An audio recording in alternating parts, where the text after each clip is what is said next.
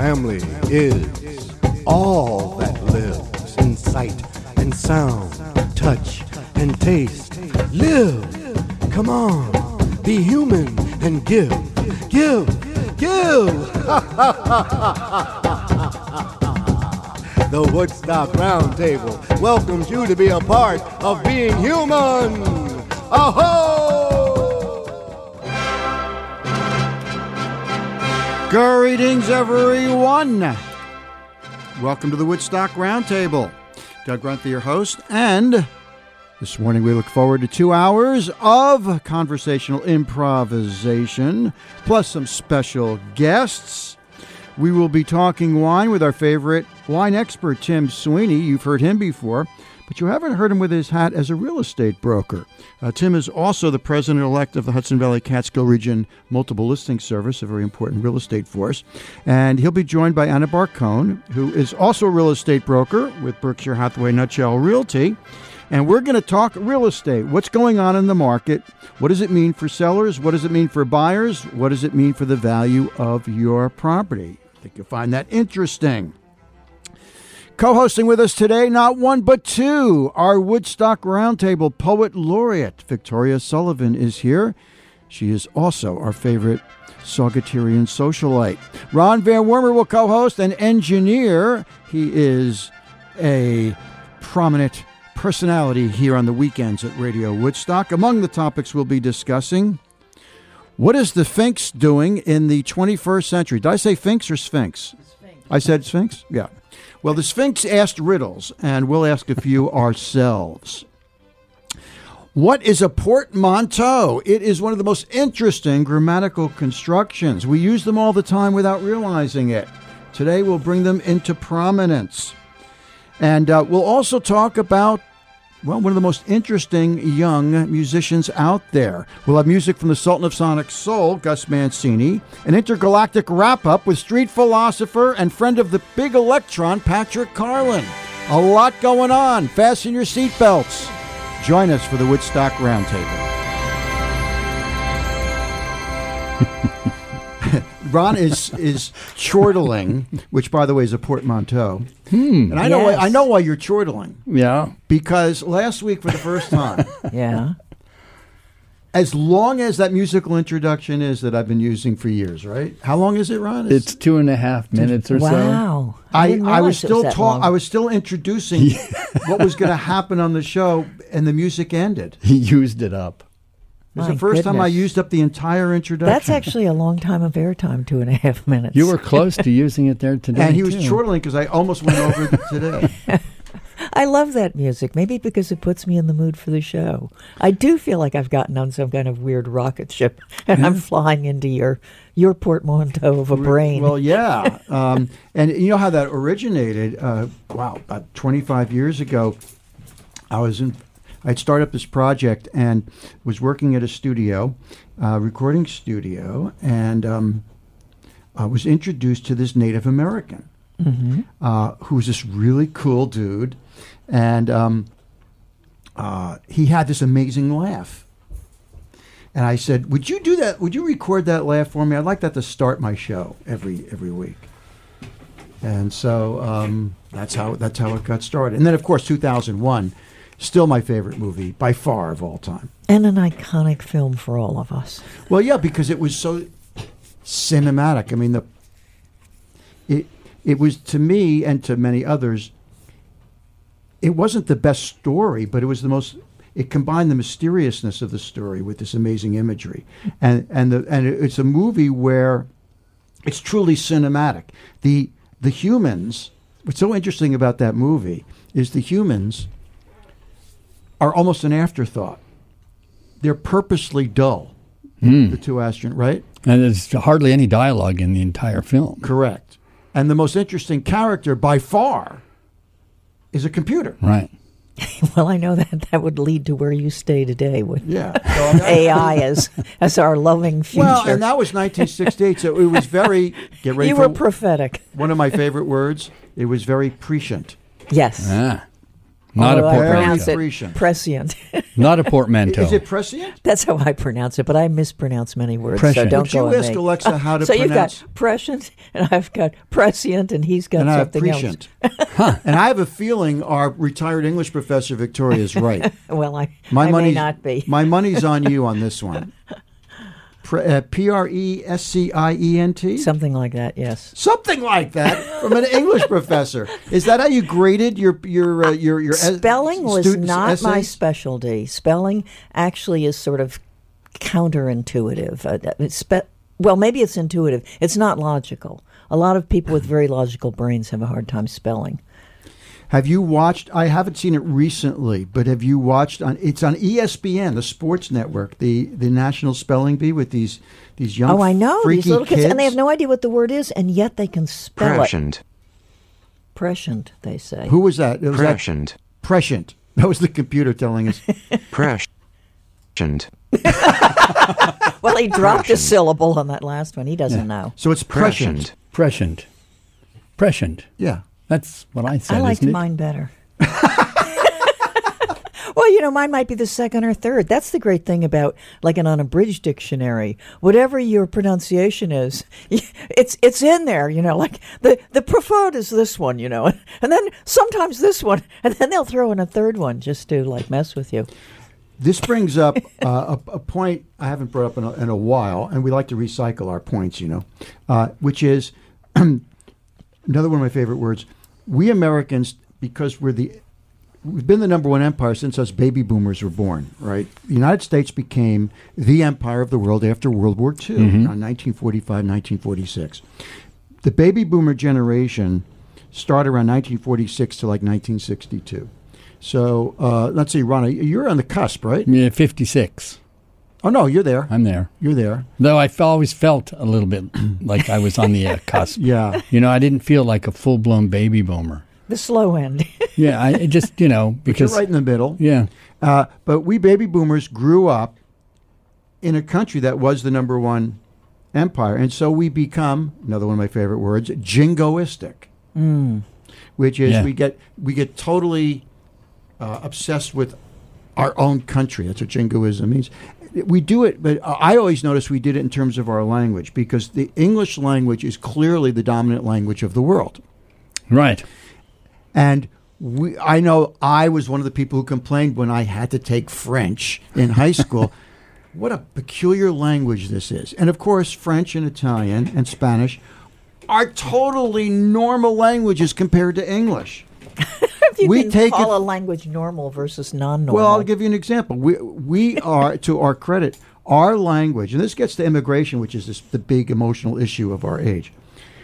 Our language is a integration of so many different languages. Right, but that doesn't make it abnormal. That makes it a But very it's lively, growing language. I agree, but it is by far a more complex. It's complex. but- language than the Latin languages, the other Latin languages, which don't integrate as many different languages into Correct, it. They're and much that's more and native. that's our history. Well, you have to go back to the Indo-European, Doug. Where they spread out from somewhere. I mean, the Latin languages, there are a group of them, and because they have a similar base in Latin and before that in Greek, they have an internal consistency. We had an Anglo-Saxon base. We had a Germanic base originally in 300, 400 AD. And then later we started, as peoples moved into the British Isles, they brought their languages. And by the Norman Conquest, you got a huge infusion of French and therefore Latin-based words. So we have an interesting vocabulary that's mixed, and we have a lot of double words, like the single syllable word is often the German root word. So you have like bull or, as opposed to, multi-syllabic words are often Latin-based. So a word like consideration or philosophy or any word that has several syllables. But like the swear words, the F word that we can't use, that's an Anglo-Saxon-based word. It's a perfectly good word. It goes back a long time. Or a word like good from gut, German, as opposed to delicious. So we have this complicated language and then we took in words from all over the world, so we have some. But my point is, because we're a nation of immigrants, which you wouldn't But know. we didn't do that. The British did that. The British made the languages complicated because of their empire, etc. We just mostly adopted the English language, which is this conglomerate. I mean, we have Indian words. We have like ketchup. Ketchup is Indian. But that's also probably came via the British and via their empire. I mean, we have sucked up a lot of words in the last 100 years. And then we make American up words English. too. Yeah, words like gotten. Nobody in England, they don't use the word gotten. It's just not a word because got actually covers it. Yeah, it's just that gotten sounds sort of flows better. So ours is it changed it. The thing about the English language that I find exciting, although we have all these things, like a bunch of words sound the same, but they're different, is that we have such a huge vocabulary. We have a way bigger vocabulary than the Romance languages have. Right, and it's a more complicated. I'm suggesting that if you took, and we know when kids are very young, they learn languages much more easily than adults do. Yes. So by the time we were forced to take a language in school, like French. To me, it was taught in such a hard way. It was all about memorization and tests.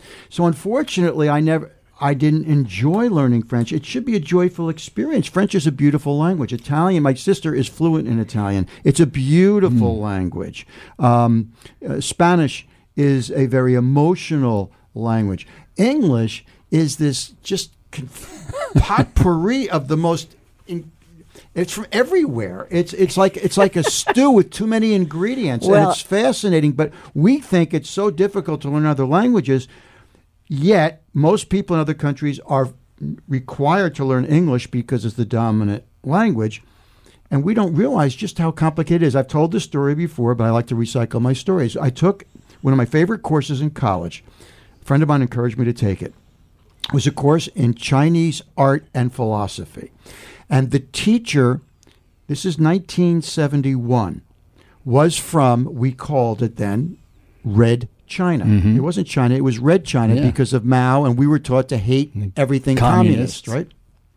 So it was Red China. And it was a very authoritarian regime. Yeah. Okay. He had escaped. You couldn't just leave Red China. He and his family escaped. They ended up in London, then to the United States. So he had to learn English on the fly. He was a native Chinese. And he had a very thick Chinese accent. He was a brilliant painter and a brilliant philosopher. And it was a fascinating course. That's where I fell in love with Taoism, with the Tao Ching. And he, very Chinese accent. And he talked about how we think Chinese is such a difficult language. No, English, most difficult. So he learned it by reading newspapers. Okay. Now, back in the 70s, in New York City, there were morning newspapers and afternoon newspapers. It wasn't just the New York Times, the Daily News, and the New York Post. Right. You had the New York Herald Tribune. You had the Star Telegraph and the Sun. I'm remembering these. And some of them came out in the morning and some in the afternoon. So he's buying newspapers to learn English. And the way he made the most brilliant point about how complex and counterintuitive and illogical English is compared to Chinese, which is based on Chinese is ideographic, meaning the letters are imitative of symbols, visual symbols. That's which makes more sense. He said, he gave us an example. So he gets up in the morning and he buys a newspaper, and there's a big photo of a house on fire.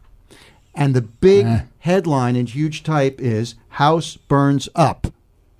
So he makes the connection. He's like a young teenager. He makes the connection between a house on fire and house burning up. So now he knows what that means, right? Now he gets an afternoon paper. Same photograph, same house on fire. And the big headline was, "House Burns Down." Now we take that, what I just said, we take for granted. Right. You can't take it for granted if you're learning the language. How can house burning up and house burning down mean the exact same thing? Yeah. but we take it for granted. I like that we have nuances and complexities. But, the thing about teaching languages in the U.S. that was so wrong for so long, and I think they're correcting it, is that we were taught it in junior high and high school, and it's already almost too late. Yeah. Your brain gets wired for language. And the reason people in Europe can be multilingual is that they're speaking 3 or 4 languages at the age of 4, 5, 6. And now they are teaching kids in grade school, and a lot of American kids are learning Chinese. And So that cool. strikes us because we're from a generation where it seems like so bizarre and difficult. Chinese. How could you learn Chinese? They're learning it. And that's when you should be teaching languages. You should teach them in 1st, 2nd, 3rd grade, kindergarten.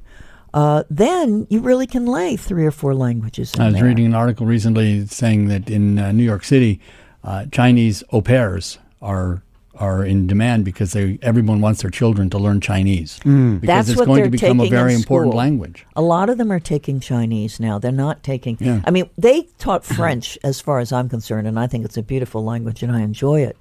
But they taught it way too long in this country, in recent years. So kids in the U.S. taking French and taking it in grade school or junior high, you should either take Spanish, because we live in the or Western Chinese. Hemisphere, or Chinese, right? Yeah. I mean, take a useful language. Right. In this country, Spanish is a very useful Yep. language. Oh, If I had my education to do over again, I would want to learn Spanish Me and too. Chinese. I would too. Yeah. And then there was a period about 20 years ago, prior to the fall of the Soviet Union, when a lot of students in high school and college were studying Russian. So there's a certain, where do we go with it? But we hung on to French because that was lingua franca. That was the international language for quite a few years. And it's a beautiful Not language. the dominant language, but the international language. But the way we were taught language was so stupid. Well, we also had teachers who often didn't know it very well. They'd maybe learned it late, too, and they'd gotten it in college. We often did not have native speakers Well, I'll give a teaching specific us. example, okay? Because the right way to teach a language is the teacher should just not speak English, just speak French, and you'd learn it much faster. You'd figure out after your brain would be forced to figure things out rather than memorize a word and its definition. A word and its definition. Here's how you put together a sentence, very mechanically. Right. And I'll give an example. When we took a language, we could take either French or Spanish. I chose French. I don't remember the reason. I think, I like French fries. That's right. So I wasn't yet into I was going to say tequila, but that's Mexican. Oh, that'd be Spanish. Good fine wine. So I'm taking French. So they had what they call dialogues, where you'd have to memorize certain words and regurgitate Right. their meaning on a test. You'd think that they would teach you phrases that you would use most commonly, right? You'd think that, yes. Do you know what I remember from French? La plume de ma tante est sur le bureau de mon oncle. One more time. Hey. La plume de ma tante est sur le bleu bureau de mon oncle. Sorry, the pen of my aunt is on the desk of my uncle. That's very handy. That's extremely useful. handy. But Very that useful. is more useful. That's more likely to happen than one of the few phrases I remember Yeah. have on a test that I got right. Parce que le pick-up ne marche pas.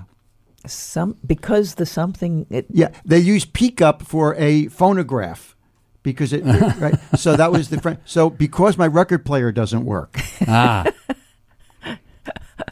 Okay. That's very useful. And allons à la bibliothèque. Let's go to the library. Oui. Allons à la bibliothèque. That's it. That's all I remember. Yeah. I know. It's hard. And I took French in 7th grade, and I said to my teacher, I don't know why I'm learning this. I'm never going to France. And the next year I was living in France. Be careful what you say. I know. The trouble is you don't get to use it, because I remembered it for a long time, and it was useful when at certain points I had Haitian women cleaning my apartment. But, how often do you need to speak French? Yeah. When I went to France for the first time, I was really glad I knew French, because at that point, The Parisians were extremely snotty, not that they're not usually. But, you would rent a very cheap room in a place, and Americans would come in, American tourists, and they couldn't speak French. And the landlady would just about spit on them. She'd like... I found the French, if you try to speak French to them, and I would say, je désire une chambre Saint-Bain. That something means like that. my aunt's pen is on my uncle's desk. Right. And the fact that I could speak a little French, madame, oh, oui. Okay, but let's reverse that. Someone comes to our country, even today, and they can't speak English. We would look at them like, get away from me. Can't you well, learn New to speak Yorkers, English? particularly, New Yorkers are very similar to Parisians. No tolerance whatsoever. Yeah. But the thing was that snottiness immediately disappeared. I knew a fair number of words, but if you knew 20 words in the language, Americans, when they travel, should carry little phrase books, and they should learn to say hello, goodbye, thank That's you. all the French really want is for you to try. Right. And as soon as you try, they say, speak English. It's much easier. Yeah, exactly. But they appreciate the effort, and that's Exactly. true worldwide. If you say thank you to somebody, or if you can say where is the cathedral in their language, of course, then they start speaking to you in their language, and you're in trouble. But it's just a little bit of. But Americans are like, well, they don't speak English. Well, they don't. Like hello. And you don't speak Spanish. So when we come back from our break, Didn't we? we just wasted 20 minutes of good radio I know. time. That's our job. We're going to talk about portmanteaus, which are one of my favorite grammatical constructions in English. And I was not big on grammar learning it because, again, it was memorization. It was dry. It was brittle. Conjugate a sentence. And that's how I learned French, too. Conjugate the verbs. Oh, please. That's all we What did. could be It Conjugate wasn't the fun. verbs. But portmanteaus will get us into one of the more interesting grammatical constructions in English. It's one that we're all familiar with. We use them all the time, but we don't realize their interesting background. They're called portmanteaus, and we'll get into that when we come back. But I just wanted to ask you, when you went to Egypt, Yeah. all right, did the Egyptians speak English to you? Did they know English? Well, shopkeepers knew it incredibly well, and that's what you mostly deal with when you travel around. 'Cause they you wanna knew a sell lot us of people who you'd have to go to a small sort of town that wasn't on the tourist route, and there you would find people did not speak English. Did you learn any Egyptian when you were over I there? definitely did, and I wish I could remember it now, but I definitely learned thank you. I learned that in any language I go to. Good I have idea. that. And I learned to say hello, good morning, good afternoon. I learned usually a minimum of 5 or 10 words, and I actually went to Egypt twice, so maybe I had 20 words by the time, but that was, unfortunately, it was more than 10 years ago. And now, given our current political situation, when Americans go out, we should learn how to speak in that language. Not my fault, I didn't vote for it. But what's also interesting is there's cultural references. And if they don't speak English that well and you don't speak Arabic practically at all, you name a baseball player or a pop star or something, and they light up your own because they love American culture. Right. And that's worldwide true. It is true. I Jimmy remember- Connors. Oh, yes, Jimmy Connors. Or 50 Cent. I'm down in the south of Egypt negotiating to buy a scarf, and someone says something about 50 Cent, who I happen to know about as a rapper because a local guy knew him anyway. And I say something back, and the guy is in bliss that we can have a sort of quasi-conversation and down the Nile, in a booth selling scarves about an American rap singer. So that's the universal language for Americans. It's blue jeans. culture. It's pop culture, and it's also like George Bush, And then one guy said to me in Egypt, no one, Americans don't like George Bush. They like us with Mubarak, he says. And I go, well, actually, and this was right around the time, I said he did get elected again. I mean, I'm not on his side, but Worldwide, I read somewhere that Coca-Cola and Muhammad Ali were the two most recognized names in the world. Now let's just stop right there. There's a really good essay there. Yeah. Because Muhammad Ali, one of the most fascinating, talented geniuses of all time. He was an athletic genius. Mm-hmm. He was a verbal genius. Here's a guy who was barely educated, growing up in the South, a black man growing up in the South, who could use language more cleverly and more effectively than practically any English professor. And that's the oral tradition that he came from. The oral tradition. A lot of these people of color from the South in that period were great preachers as well. They were great rhetoricians. They were great speakers. So it's not always the written language that makes someone verbally gifted. It's having an ear. And as we've discussed here, because Radio Woodstock is a music station, except for us, we're grandfathered in, is that the blues and gospel is all from the oral tradition. It's not from the written tradition. And so there you go. And so Ali was more almost a musician when he taught. Like a poet. But he was like poet. A street jazz poet. Yep. And with an African American Southern, edge to it.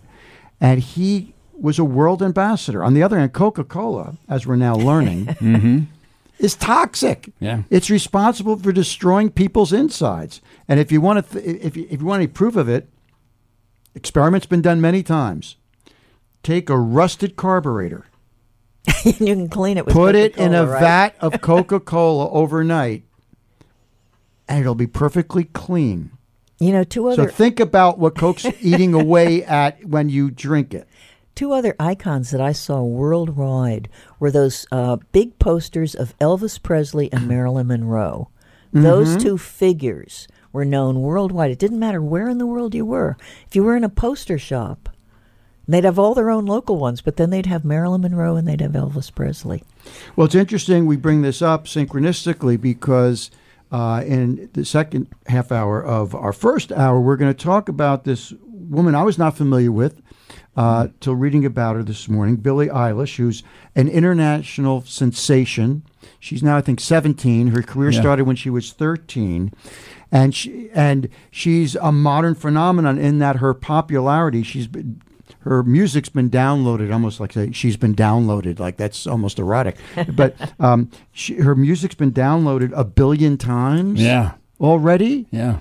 And what's interesting about her is not only is her music sort of complex and interesting, her lyrics are incredibly dark. Yeah, oh, very. And this gets to Generation Z and millennials, and they're going to have a lot to say over the next 20 years, starting now, because in case you haven't taken note, the millennials, those born between 1985 and 96, and Generation Z, 1996 to today, are now the most dominant cultural and political number force in this country. And most of them are of voting age. They think in many ways very differently than baby boomers and Gen Y. And they're going to have a lot to say. Yeah. And so that's one reason I find when an artist like a Billie Eilish becomes, when a Kardashian becomes famous, it's just because, people need to escape. Right. But this young woman is very honest, very dark, and very creative. And I think it has a lot to say about what's coming down the pike. We'll get into all this when we come back with more of the Woodstock Roundtable.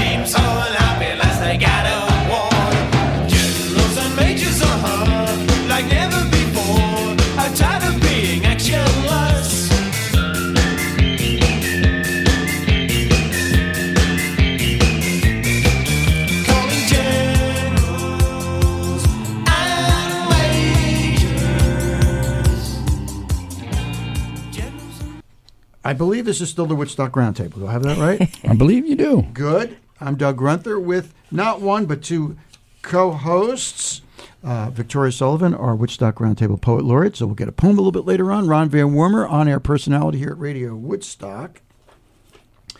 We also are going to be having some interesting second hour. We'll have music from the Sultan of Sonic Soul. We want to get your poem in the first hour. Okay. And then we're going to talk both real estate and wine. Tim Sweeney, our favorite wine expert, will be here from Stone Ridge Wine and Spirits. But Tim is also a prominent real estate broker in our region and president-elect of the Hudson Valley Catskill Region MLS.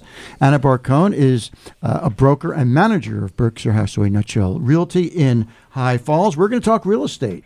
What happened in 2008? How much have we recovered? What's been happening the last few years and currently in our market? So whether you're looking to sell a home, buy a home, or just interested in the property value that you have, we'll get into that all in the hour and get to talk about wine and real estate.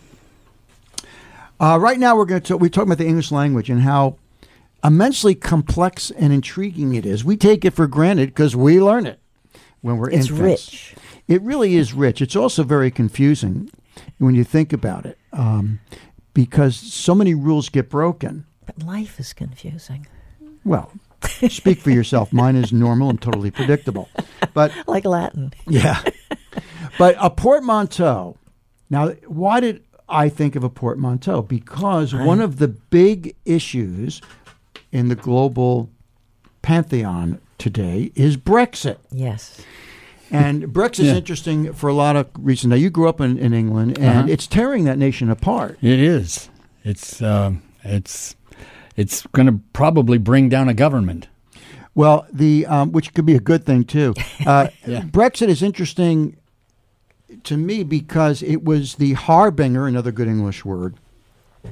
It was kind of a hint at what was coming. We didn't realize it with the Trump phenomenon. Because remember, not even Donald Trump thought he was going to win that election. Mm-hmm. You know, we probably should break down the word Brexit because I suspect that some Americans and even some American newscasters don't know that means the British exit from the European Union. Right. Because when they talk about it now, you know, Brexit this and Brexit that, but they have some other terms they throw in, like the soft solution or the this. And I don't think people know what all those things mean. Well, Brexit, this is in 2000, it was 2016, the summer of 2016. Ago. It was like 2 months before, or a month before Trump declared his nomination for president. They had that big vote. There was a big vote. Now, it was a huge surprise, right, Ron? Nobody was expecting. The reason the prime minister called for the vote is because he assumed, with everyone, you know, a lot of people were complaining, why are we part of the European Union? Because we're forced to take all these immigrants in. Right.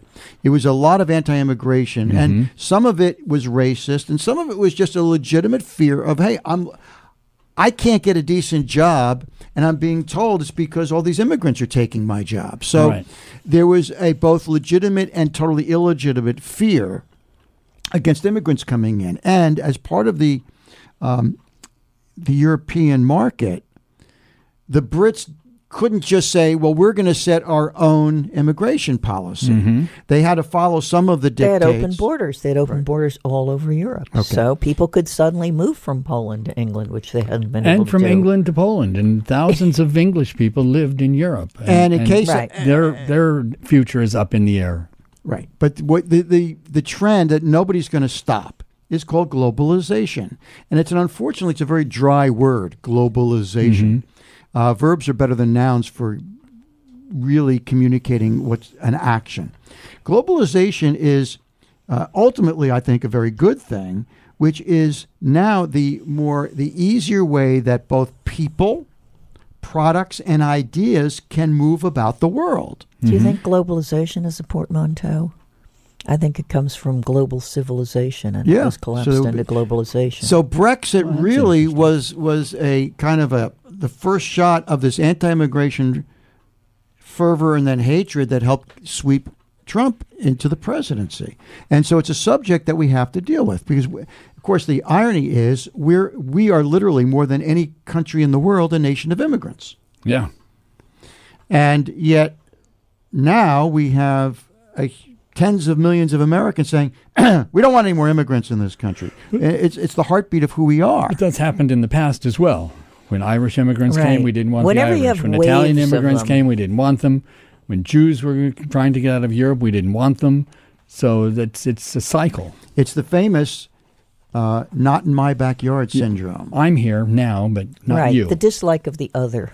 So Brexit was interesting on a political and cultural, and nobody thought, the prime minister was so confident that, yeah, people are yelling about anti-immigration, but let's put it up. He said, let's put it up for a vote. You want to break away from the opinion? Great, let's have a vote, thinking it would be no problem. Right. And then they voted to get away, break away. That was shocking. And now they're realizing it's going to cost them billions of dollars. It's going to dramatically affect their economy and their culture. Oh, yeah. Because the world's going the other way. And they're just in the wrong lane. Plus, because of all the financial ramifications, they are a world financial center right now. London is it, along with a few cities, and London might lose that status. And then if they don't have that status, well, they don't have already status, period. Dozens of huge international corporations who were centered in London are moving to Amsterdam. Right. Yeah. So anyway, be careful That's what you called ask shooting for. yourself in the foot. Well, yeah. Brexit. Okay, now, but we, being here, don't like talking about politics too much because you can hear about that everywhere else. Brexit is a portmanteau. Yes. It's two words, right? Yep. British and exit. and exit becomes Brexit. So I looked up portmanteau, and like many interesting, inventive grammatical constructions, it comes from Lewis Carroll, Alice in Wonderland, and Through the Looking Glass, right? You're our English professor. Well, he played with language, certainly, and he had portmanteaus. I don't know whether he actually made that word up. That was unclear to me.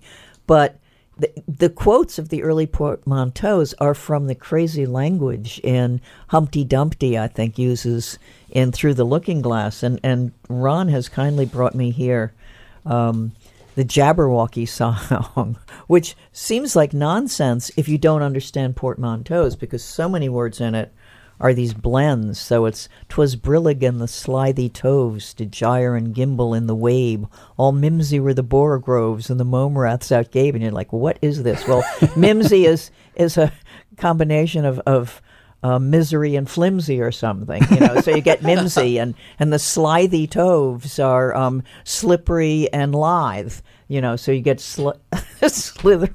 Anyway, and Lewis Carroll, writing in the middle of the 19th century, very imaginative, coming up with Alice in Wonderland and going down the rabbit hole into an alternate reality, and you get the Mad Hatter, and you get the Queen of Hearts who cuts off everyone's heads. And you get one of my favorite 60s. If I had to pick, of course you couldn't, but if I had to pick one song from the 60s that kind of captured the positive and negative of the whole drug culture, because there's a lot of positive about it and a lot of negative about it, it would be White Rabbit. One of my favorite songs. One of my favorite songs. We're going to have to play that. Yeah. And White Rabbit comes from Alice in Wonderland.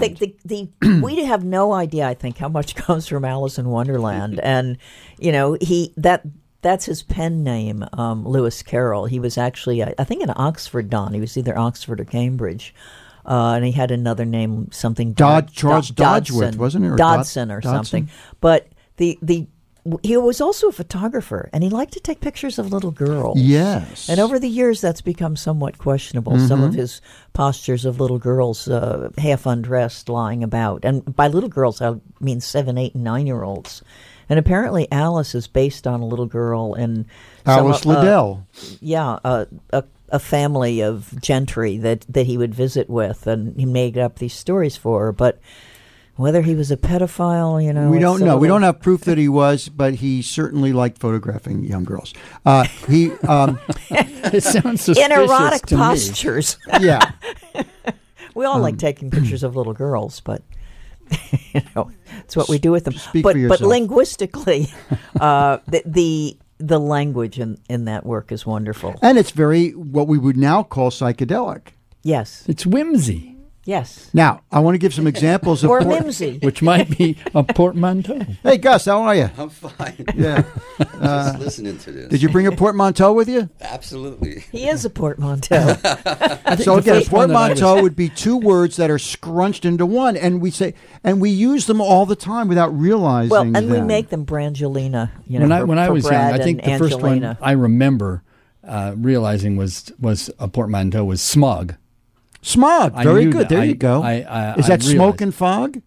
Yeah, I assume smoke Is smog, I believe. Yeah. smoke and fog. So now here are a couple here are some that I just picked out. Affluenza, That's good. right? You have affluence and influenza, the guilt or lack of motivation by people who've made large amounts of money. That's very funny. I Affluenza. like that. Okay. How about if you combine the word biology with the word electronic to describe Bionic. an artificial body parts that have been enhanced by technology? Bionic. There you go. All right. Well, someone who eats excessive amounts of chocolate. Chocoholic. Very good. And we have shopaholic. I mean, we made a Yeah. whole bunch of them thereafter. Now, here's one of my Alcoholics. favorites. This sounds like it should be right out of Alice in Wonderland, Lewis Carroll. I don't know that it was. To laugh in a breathy, gleeful way. Chortling? Yes. Oh. It's a combination of chuckle and snort. Chortle. To chortle. Chortle. Okay. A movie theater with several screens.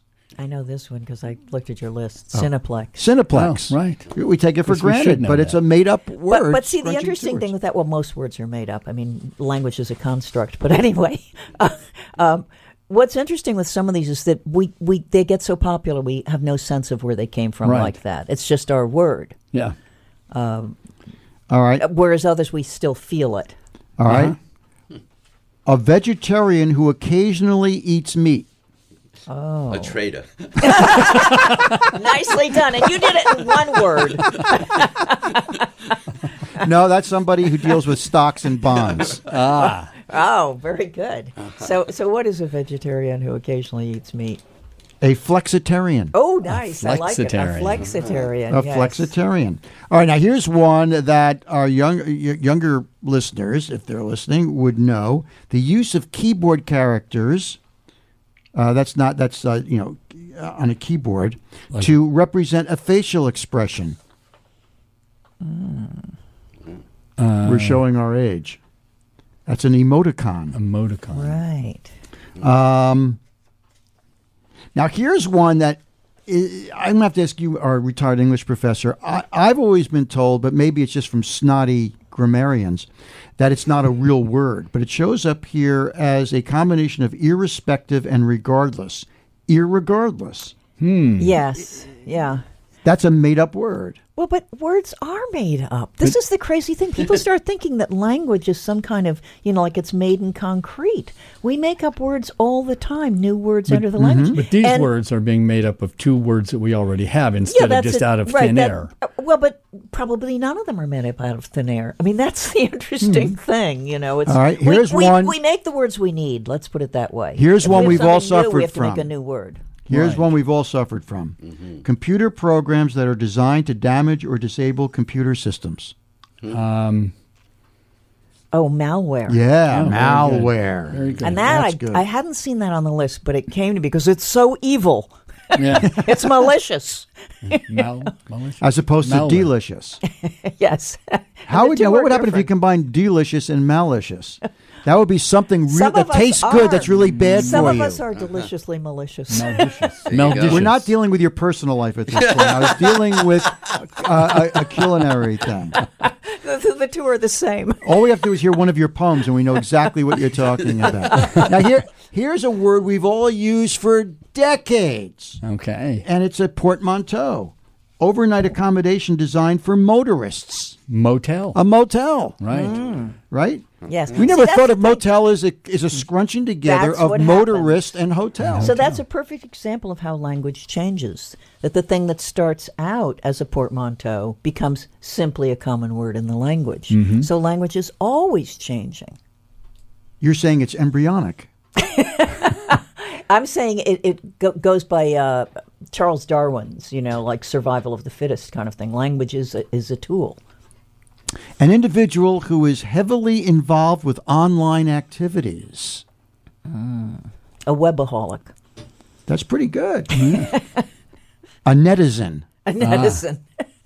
A netizen. A netizen. A citizen of the net. Now, here's one, some of my favorite music. A type of popular music originating in the southeastern U.S. in the 1950s, combining elements of rock and roll and country music. Rockabilly? Rockabilly. Yeah.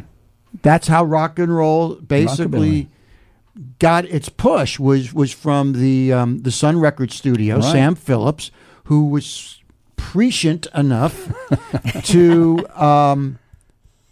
market and bring in and financially back and record 4 very unknown singers at the time. Yeah. Elvis Presley, Johnny Cash, Jerry Lee Lewis, and the one who's forgotten, but not by George Harrison, and who loved him and imitated his guitar style a lot. Now I'm forgetting his name. Blue Suede Shoes. We all forget him, and he's great. Perkins, is it? Carl Perkins. Carl Right. Perkins. Carl I was thinking Perkins. Slim. That was difficult. That was hard. But I But got you it pulled out. it out, yes. How about rock and roll? Is that some kind of portmanteau? No, because it doesn't scrunch the words. It would have to be Rook Roll. No, but I mean, in a way, rock and roll are both sort of short senses of something. All right, a very long television program.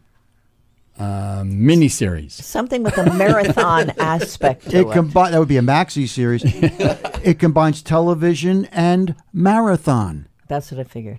Telethon. A telethon. Yeah. Of course. Word we take for granted, but Right. it's an interesting combination of 2 words. All right. Well, here's a preacher who regularly appears on television. Oh, yeah. What are they called? A televangelist. Huckster. Very good, a televangelist. Same thing. Now, I here's know. one who, to me, explains a lot of what's wrong with our culture. Okay. And people will come down on me for saying that, but I will stick to my guns. This word is as good as any to explain why we are a very unhealthy country. An individual who works excessive hours Workaholic. combines work and alcoholic. A workaholic. Yeah. Okay. Well, the alcohol thing has really gone into a lot of words. Well, you know. because we are obsessive And about so addicted. many things Yes. and addictive. Right. Yeah. So at any now this one I never heard of. Good. Have you ever had an eating utensil that is both a spoon and a fork? Spork. Yes, I have. You've had a spork? I have. I've used sporks at picnics. Because then Really? you only need one utensil. That's great. It's a spoon with little fork things on it. Really? It's called a spork. Yes, I'm sorry. Don't be have it. don't be. Well, I'm so happy that I can actually interview somebody who's experienced. A spork. A spork. You've experienced sporkdom. I have. Very easy to eat peas with. Well, if nothing else, we provided something with some utilitarian value to it. Let's Okay. shorten that. UDLU. Utilitarian value.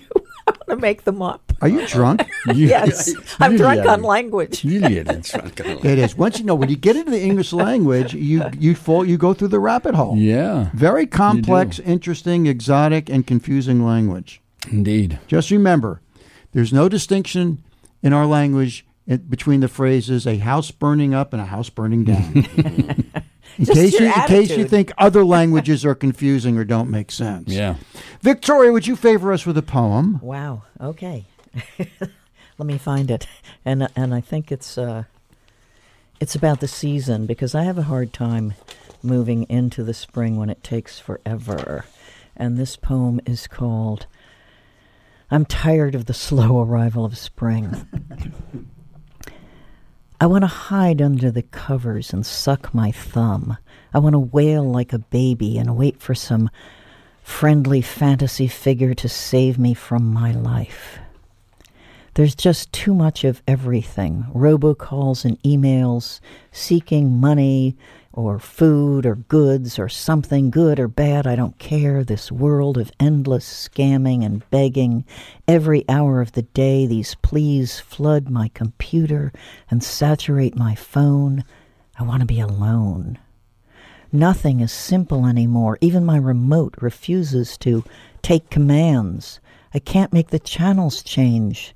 Can only watch endless reruns of Law and Order SVU on one channel, the one channel that responds to the remote. And then, oh Lord, it gets stuck on the channel that airs the Kardashians 24/7. No joke, it's like being banished to hell. And as I devolve into hopeless despair, don't forget, my guy recoils from public displays of affection. Meanwhile, all I want to do is drink martinis and grope him in public. I'm sorry, but slightly soused, I just can't resist. I must be a bad person or a weak person or a uncaring, foolish, technically challenged to such a degree that contemporary life, aided by the endless winter and politicians who are impotent and the climate change writ large, all of this, it's done me in. A sin, no doubt, and one for which I'll surely burn in hell. Check, please. Check, please. That was brilliant. Yeah.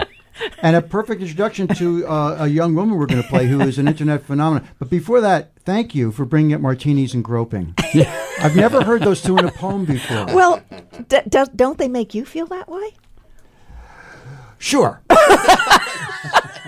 Well, it's not like you feel like it exactly. It just happens. Yeah. But that's why we love your Martinis. poetry. Yeah. Now, see, when you get that dark, Yes. it actually makes me feel good on some weird level. But the poem sounded so light, and yet the words I were so know. dark. I love it. It sounded so light. Yeah. I mean, there was a lightness about it. Well, that's because she knows how to write poetry. But no, Yeah. it was really very, very cool. Yeah. What was that line about martinis? And give me that again. Well, all of this makes me, meanwhile, I want to drink martinis and grope him in public, Yeah. which, of course, is not his favorite thing. Well, Martinis? The public. broken. It's the public part. The public affection, yes, PDA. Yeah. Public displays of affection. Yeah, take out Right. the L in public. You know what you get. So I was just reading about this young woman. Ron, what can you tell us about her? She was a phenomenon of the internet, actually, and her brother also started working in music at the same time, and he produces all of her work. And he's young also, but he's young too. Her first song she became popular at age 13. Yeah, she was singing in a chorus in L.A. when she was 8.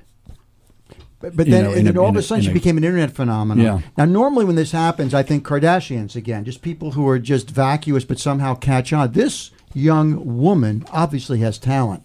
And what I find interesting, and I'll make this quick, is I've been wondering, when are we really going to see, hear, feel, and be confronted by the fact that since the 1980s and Reagan's supply-side economics, when the wealthy in this country who own Congress have consciously manipulated the tax system and other aspects of capitalism so that we now have the 1% and the 99%. The huge gap in income inequality, which you watch. Gerald Celente of the Trends Institute is saying, and he's been right most of the time, this will be the issue of the 2020 presidential campaign. It's not going to be Russian collusion. It's not going to be this... it's going to be the 1% versus the 99%, because the generation, as I mentioned before, the millennials, born roughly 1984 to 1996, and the Generation Z, starting those born in 1996 to today, not only are they primarily, their lives been affected by the internet and globalization and having a much bigger picture of what's going around the world than we had growing up. But they understand that the reason they have $1.5 trillion worth of college debt is because they've been manipulated. They know that in 2008, the economic cataclysm that happened was totally manipulated by the rich, that got them richer. And they've had it. And 50% of millennials don't even believe in capitalism anymore. And I've been wondering, when are we going to see evidence of this anger? And I feel that this young woman is representative of that. She's not trying to be pretty. She's not trying to be glamorous. In fact, she has what's often described as a very dead-eyed expression if you YouTube her, right? And her language, her lyrics are every bit as dark as our favorite poet, Victoria's. I mean, listen to what we're going to hear. Don't you know I'm no good for you? I've learned to lose you. Can't afford to. Tore my shirt to stop you bleeding, but nothing ever stops you leaving. Quiet when I'm coming home and I'm on my own. I could lie. Say, I like it like that. Like it like that. I could lie. Don't you know too much already? I'll only hurt you if you let me. Call me friend, but keep me closer. And I'll call you when the party's over. I mean, that's right there with Leonard Cohen. I mean, this is a 17-year-old. Yeah. Let's hear a little bit of Billie Eilish.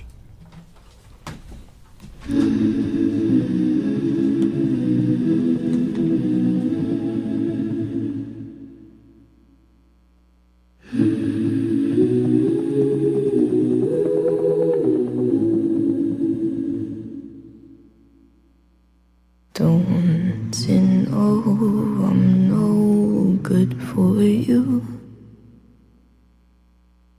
I've learned to lose, you can't afford to. But nothing ever stops you leaving. Quiet when I'm coming home and I'm on my own. I could lie, say I like it like that, like it like that.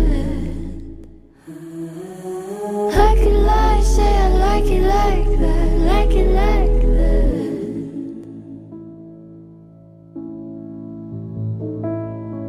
Don't you know too much already? I'll only hurt you if you let me. Call me friend, but keep me closer. Call me back. And I'll call you when the party's over. Quiet when I'm coming home and I'm on my own. And I could lie, say I like it like that, like it like that. Yeah, I could lie, say I like it like that, like it like that. But nothing is better sometimes.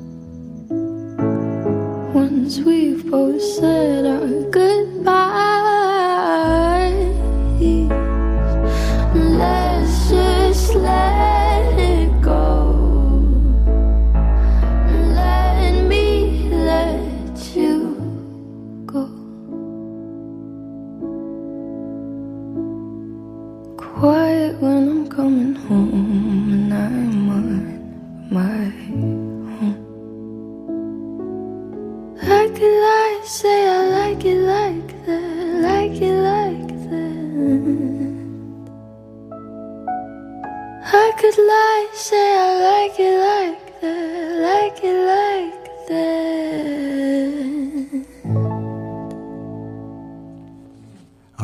Billie Eilish, 17 years old. You get used to it. This generation is thinking differently, and it's about time. Yeah.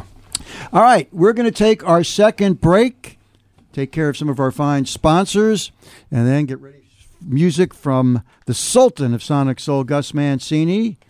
We'll catch you up on the real estate market and the latest trends in wine. Hang out with us here at the Woodstock Roundtable.